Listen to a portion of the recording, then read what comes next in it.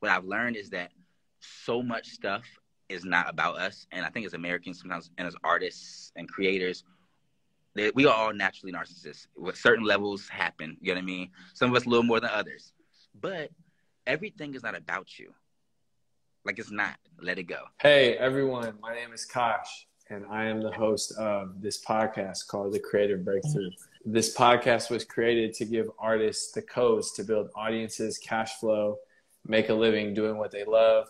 Ultimately, I want to eliminate the starving artist.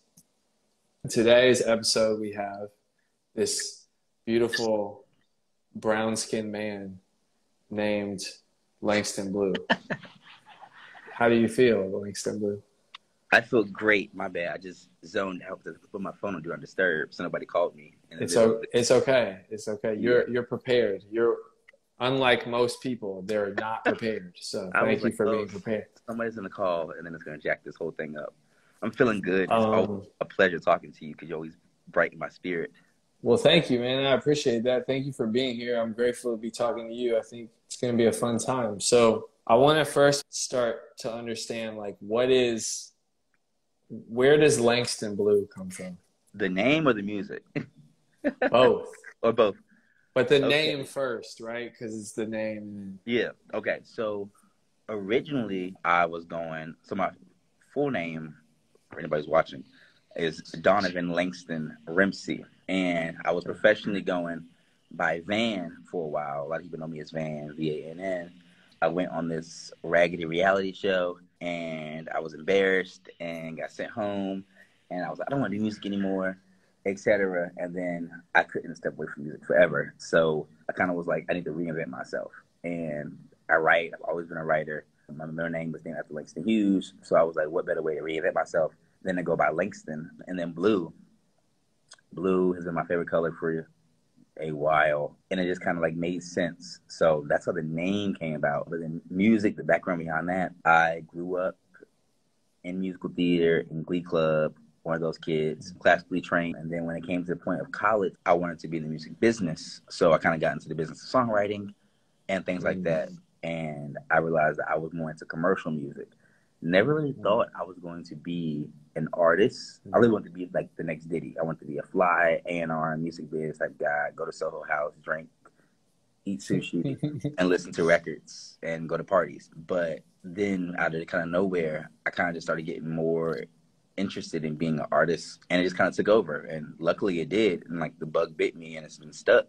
Because I think I just got so caught up in insecurities of like what an R&B artist looked like, what an R&B artist is supposed to be. I didn't feel like I kind of scratched off those boxes. So yeah, but now we here, and it's lit. Yeah, I definitely don't want to discount anything you said about your career because I think it's really important. However, I do want to like come back to something you said about being on a raggedy reality show. So what is this reality show? Tell me more about this. So I was on this reality show called BET's Next Big Thing. Okay. And went to a meeting, met this lady. She was like, oh, I'm doing a show. You should audition for it.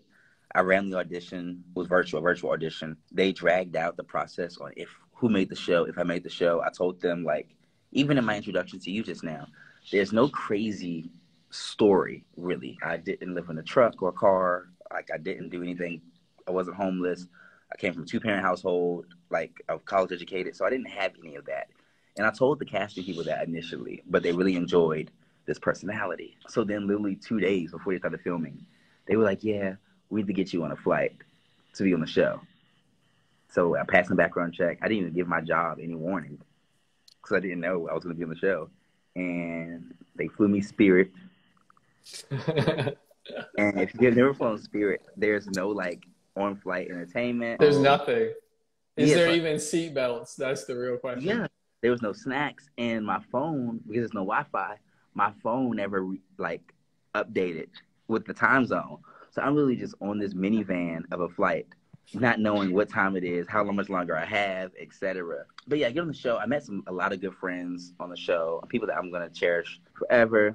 I got to meet Duran Bernard. So it was a really good opportunity, and it was a big learning thing. I could always say I was on a reality show. So when we played Never Have I Ever, Like I got that in the bag, and it just really kind of opened my eyes. You do a lot of film and stuff like that. I don't know if you ever worked on a reality show. How much like people? I know reality shows are fake, but how fake the reality show was. It was like we had to wear the same clothes like 3 days in a row to make it seem like it was the same day. Right. And I was like, oh, really? So I ended up getting eliminated. And I think it might have been the best thing that ever happened to me. I looked at it then, like I was super depressed. I was like, no one ever talks to me. Don't ever ask me about this show ever again. But when was this? How old were you? Like, what year was this? This was right before the pandemic. So like 2019.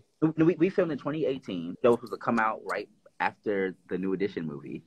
Like, it was supposed to premiere. Luckily, I don't know what happened, but that didn't happen. And that was in October of, like, 2018. The show didn't actually end up airing until 2019 fall. So by then, I was just like, it is what it is. Nobody I know has ever watched this damn show. Nobody I know has ever heard of this show. How many seasons? It was one season. Yeah, Dame Dash was a judge on the show. Zaytoven was a judge on the show. You filmed it where? In LA. Oh, wow. Okay. And even that, like, it was in, like, a studio.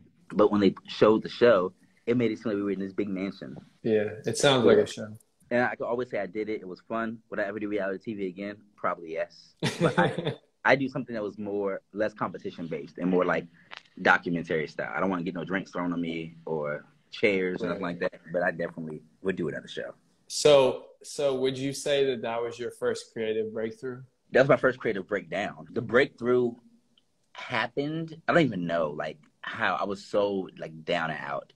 I felt like so much of my identity was built on being an artist. And I felt like the reason why I moved to Atlanta was that, I'm an outside-ass person. Very outside. I wasn't going to parties. I wasn't taking advantage of the open bars. Because I didn't want people to ask me how music was going. Like, because I didn't know. So I really kind of disappeared for a minute. And I was just like, I don't know what the hell I'm doing. Like, what is this music stuff? I don't want to do it. I don't like answering people's questions. What's next?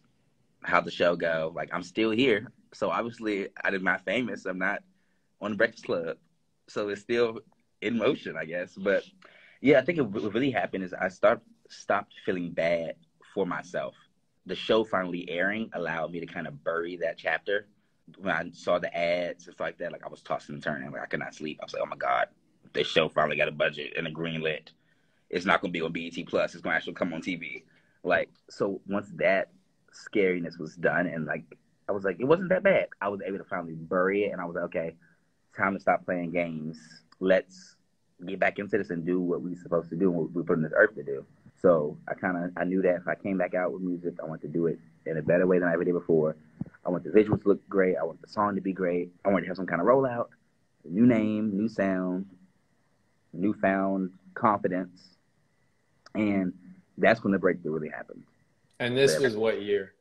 This was 2019, fall of 2019, okay. Right before everything closed down.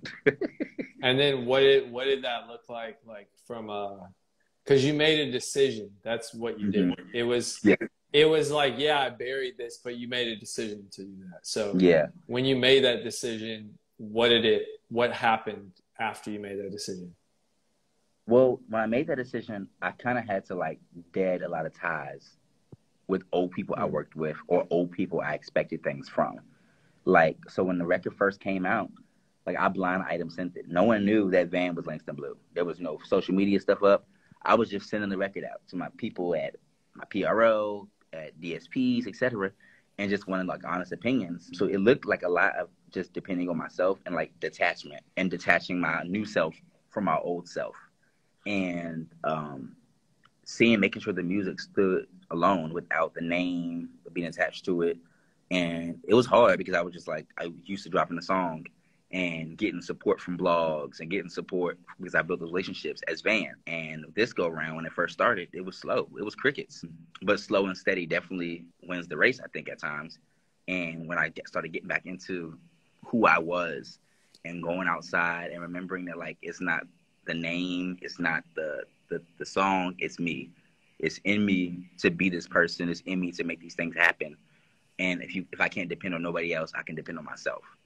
Yeah, no, that's great, man. That's an amazing point to make. I encourage people to like get back to that place? I think it's important. Like, you don't have to, but I think it's important to rely on yourself more than relying on anybody else. Because when things happen with yourself, you can pick up the pieces and you have only you to blame. What if I did this, what if I do that, is going to linger regardless. But when you put that control out of people's hands, what if they would have did that? Why'd they do it like that? Well, what do they mean by this? It creates a little bit more flexibility. Exactly. So if I depend on me, if can we cuss on here? Yeah, come on. Yeah, if I depend on me, it fucks up. I'm the fuck up. Like, and I've got to figure out how to fix the fuck up. I don't like having to, you fucked up, and now I'm down and I'm in a bad mood and I'm sad and spiraling because of a fuck up that I could have prevented if I would have just depended on myself.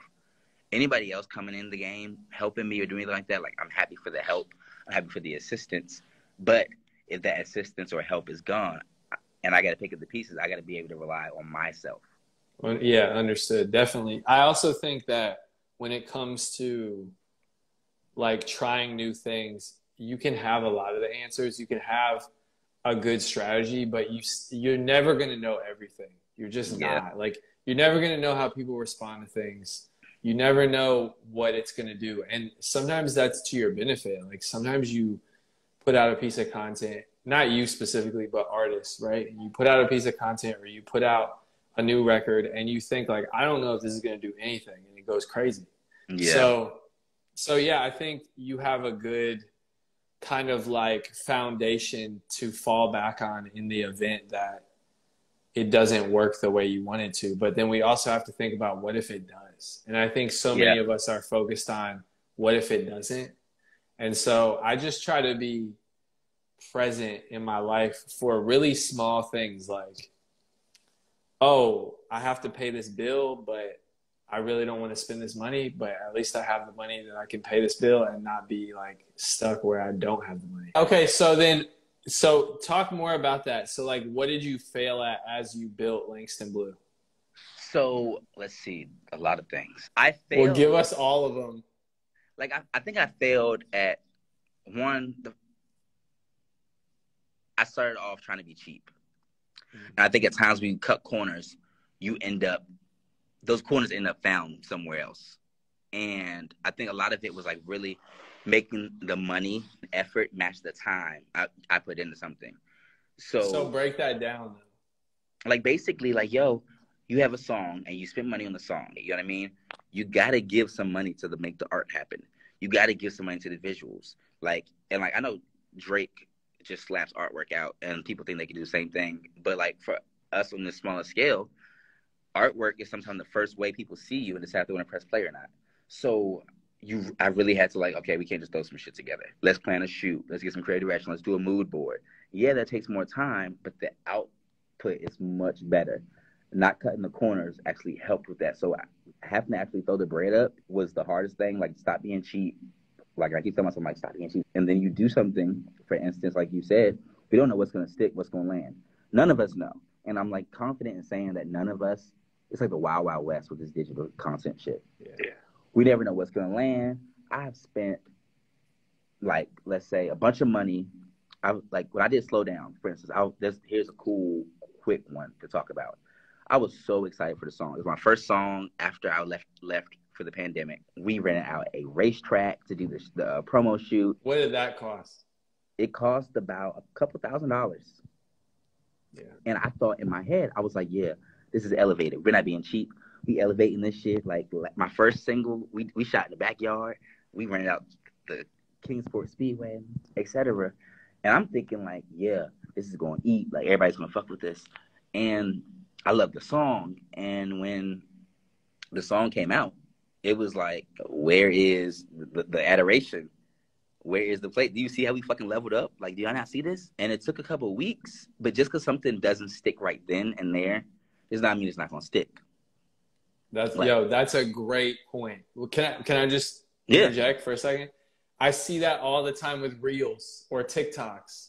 Like, you might post it and like it gets no engagement for like 24 hours. Mm-hmm. And then the next day it goes nuts. Exactly. So yeah, keep going. It's going to happen regardless. Like, recently, like, I have 2 pieces of content I put up recently, okay?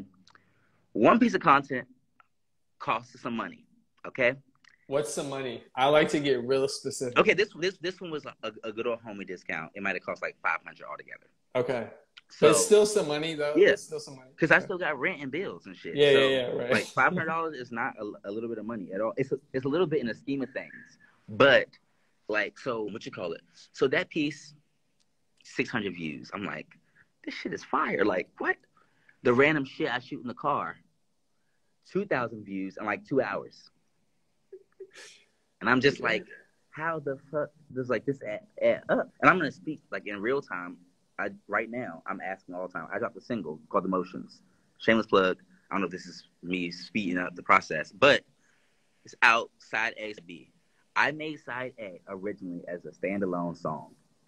I wrote it, I recorded 3 times, had background vocals, edited, etc. So I came across another track, and I made the Emotions the B side. As just an add-on, I recorded in like an hour, okay? Side A is the focus track. Side B is the add-on. Side B is currently number 6 on Apple Music's Brown Sugar playlist. And I'm like, that's not how this was supposed to go. So when you put art and content into the world, you kind of relinquish all control. You have to. You don't know if it's going to be, that's going to be a thing that makes you viral. Yeah, I understand. We relinquish all control once we put some digital content out, whether it's music, any kind of art. Like, we don't know if somebody's going to remix it and it's going to go viral. We don't know if Rihanna's going to repost it and it goes viral. Right. Like, so giving up that kind of control is super hard, especially for me. I'm a control freak.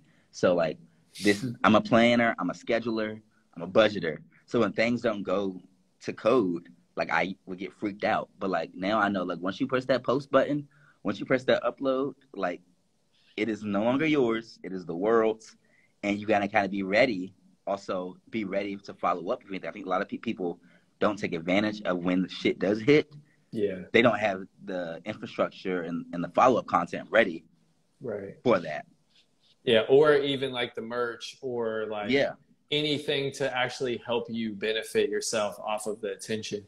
But another thing I will say, it isn't yours, but it is. Yeah. Because the way that it is you still want to make sure you're giving people an accurate representation of you so that you don't become, I don't know, like an artist that puts a song out and now you're only known for that song. Yeah. Right? And you're just that artist. You're just the artist who did Old Town Road, even though he didn't do that. But I'm just saying, like, you're just that. And I love that. But sometimes I'm like, would you rather have had one or none?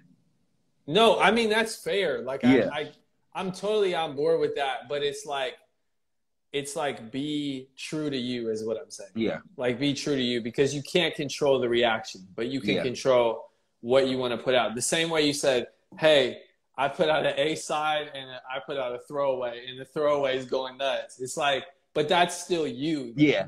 And I will say, I think a transparency moment, the song I put out before the Motions, I put out a song called Superstar, one you used for the promotion for this. Yeah, fire. It's fire. Thank you. But that's a song that, like, I kind of, like, am embarrassed that's out.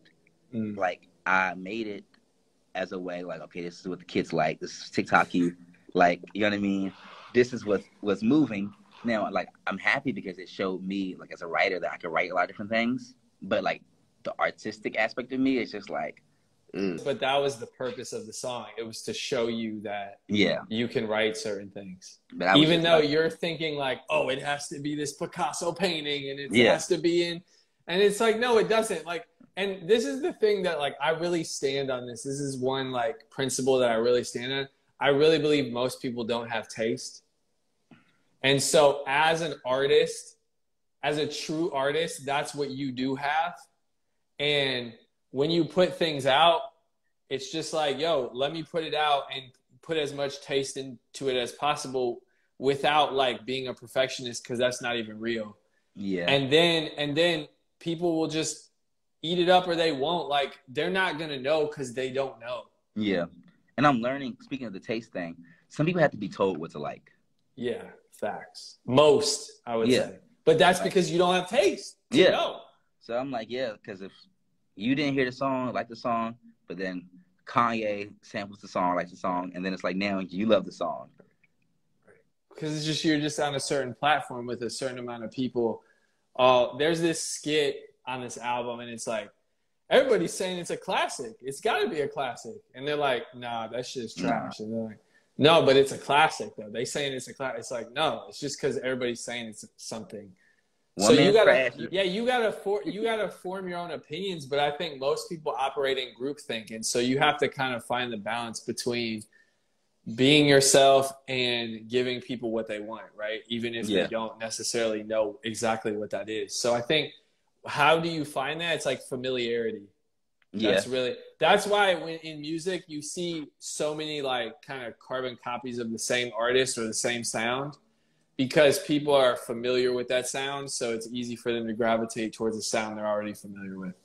Okay, so you failed at... No, I failed because I had so much anticipation, expectation for one way to go, and I invested too much into an outcome that didn't exist. Yeah. And it existed to you, but it didn't exist once it released. No one else knew. Like, no one else knows the objective, what the goals are. And, like, you know that meme is like, no one's going to know.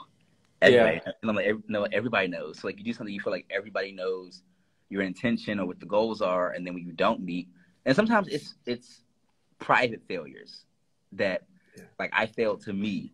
Like, to me, that was not good. To me, that wasn't well. To me, I didn't execute. And I might beat myself up for that. Even if everybody is telling me, like, oh, that you did so good or that was so good, I'll be like, I'm mad because I didn't do what I expected myself to do. And that's a funk that a lot of people have to get out of, is that sometimes, like, take praise, take compliments, take critiques, but don't let that completely consume you. Yeah. So you're saying create what you imagine, but let go of the results. Yes. Don't worship or obsess with the results. Yeah, yeah. Because, like you said, you could be all worked up right now, and then, like, 6 months from now, the thing you worked up and stressed and crying and puking about is now great. And you did all that for nothing. You're not getting that time back. That's the time you spent stressing and tossing and turning, you ain't getting that back. Yeah, right. And I think what I've been learning recently more is, like, when you get angry or you get mad or you get frustrated, a lot of times it has to do with what other people have said or done to you. Mm-hmm. And then you allow those people to control your emotions. Yeah. So it's like, it's better to just let it be, because it's like, why am I going to give Langston control of my emotions? Or why am I going to give this person control of my emotions? And I will say, sometimes it is better just to cuss people out. Like, and, like, I'm like, for real, like, sometimes I get pissed at people and I'm like, hold in while I'm upset, and I'm harboring in this energy now. And this energy would not be harbored if I just cuss them out. So sometimes you just got to cuss people out and let them know, like, this is where you got to be fucked up at. Well, that might be because that's how you need to release. It's therapeutic. Yeah, I'm not going to advocate for that, but I feel you. And I don't think you got to cuss. I don't think you got to cuss everybody out. But sometimes you got to cuss people out. So, one, get it out of you. Two, let the people know that you will not be played with. Right, let them know. Because if not, people will keep playing with you. People will keep doing things to you because they think they got away with it. And now, like, cause sometimes, like, being the bigger person does not always get you places. Like, I'm 6'2". Sometimes I got to be small as hell. What did Michelle Obama say? When they go low, we go high. See, it's an affirmation. You just said it. It's an affirmation. Okay, all right. When they go low, we cuss them people out. So moving on. If you do cuss them out, though, just know that no one person can control your destiny other than you. Exactly. So it's not going to stop you from doing anything. What are 3 strategies or systems that you use to break through as an artist? Be present. And meaning what? Be present either physically or now digitally. Like, everyone's always like, yo, like, right now I have no management. Stuff like that. Everybody's like, oh, how do you do yourself with no management? I'm outside. And I throw in a nice outfit. I go outside. And I talk to people. And I'm present and I'm in the room. And so many opportunities have come from me strictly being in the room.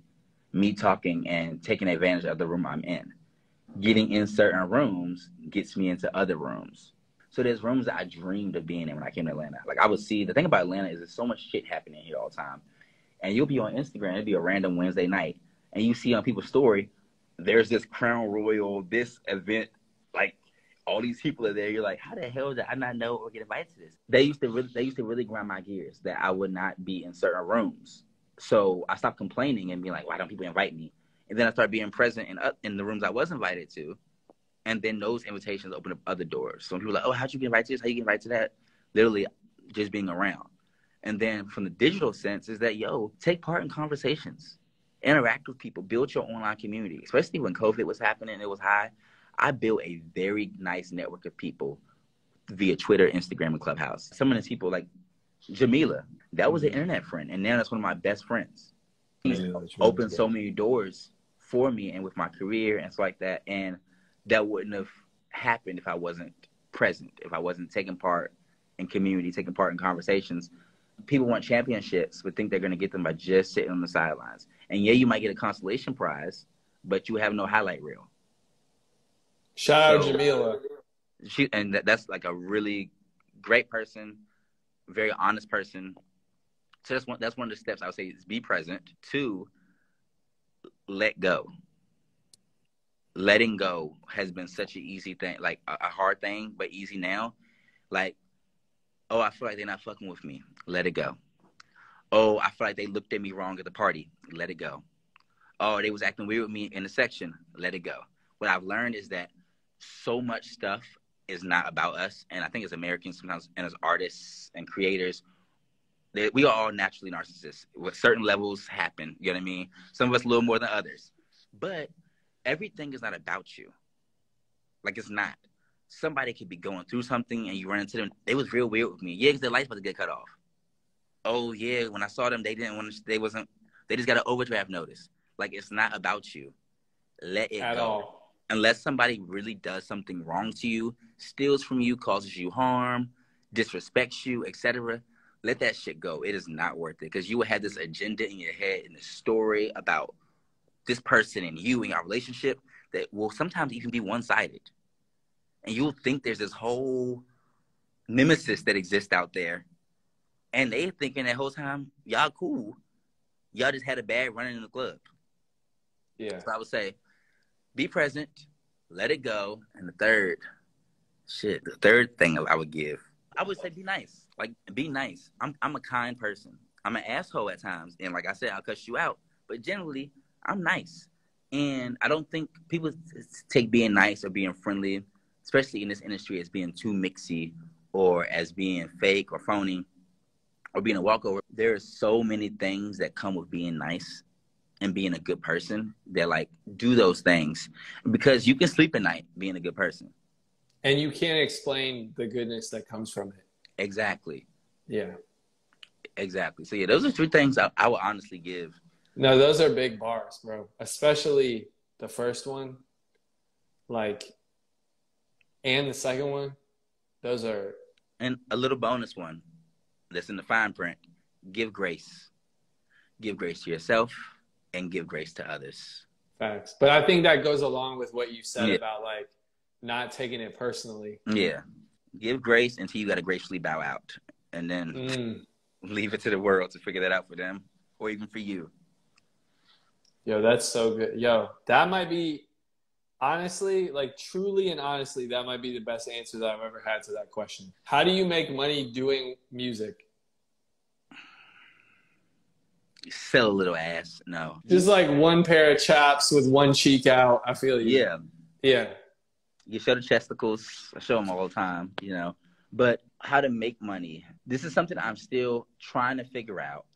Honestly, the best thing I've done is register everything you do. I get your PRO shit in order, get your revenue and your metadata up, whether it's with every DSP, get your distribution stuff together, all your paperwork and all your percents. Because a lot of times there's money out there that people aren't getting because they didn't do the proper paperwork. Your songs aren't registered. There's no metadata. There's no way to find the stuff. People can't Shazam your shit when they hear it somewhere because you didn't set that up. So basically do good on the admin and some things will happen money-wise that you wouldn't even be expecting. People are like, oh, I'm not making no money off of this. I'm like, well, is your song registered? Like, but what's been helpful for me to make money is doing some sync licensing. Sync licensing is always a good way to make money, and I would definitely recommend artists to sometimes make music that doesn't compromise their artistic integrity, but like sometimes make some songs that you can hear in a show or a movie or in a video game or at workout Pilates. Like Waiting did really well because workout instructors wanted it. You know what I mean? So think about music in a way that's not just in the house, in the car. Music is everywhere. How to take advantage of music being everywhere, that's on you individually to do. But I definitely would say that. That's good. That's good. I wanted to add to that, though. Oh, yeah, you got it. Because YouTube is about to do splits on next year. YouTube is doing splits on songs and videos. Oh, nice. So, like he said, make music for other places. That could be a vlog. That could be somebody's, commercial on YouTube. That there's just like so many pieces of video content that are coming out that you could be integrated in. It could be a cooking show. It could be whatever. Yeah. So, and you can now get paid from that. Like in the coming months, you'll be able to get paid from that, like really paid from that. Not just like, oh yeah, 1 million people watch this video and my song's in the description. Like actual splits. So yeah. Do you have anything else? Because I took it there. Oh no, I'm definitely that. Definitely monetizing things, monetizing your views, monetizing your SoundCloud, monetizing your Audio Mac. Simple things that are there in place for you to make money that people are just bypassing because they're not doing the admin work. Talk about it, man. These are great answers. Thank you. Thank you for having me. I really don't have much else to ask you other than like tell people what they should listen to from you and how they should connect with you. Got you. Okay. So you should follow me everywhere at Langston Bleu, LANGSTON BLEU. And if you click on this, you probably should be able to find my profile. Yep. So that's easy. Look me up on any streaming platform under the same name. Right now I'm pushing this double record called The Motions. It's a song about a relationship going through the motions. Side A is a more housey, up-tempo club record, while side B is a very emotional ballad.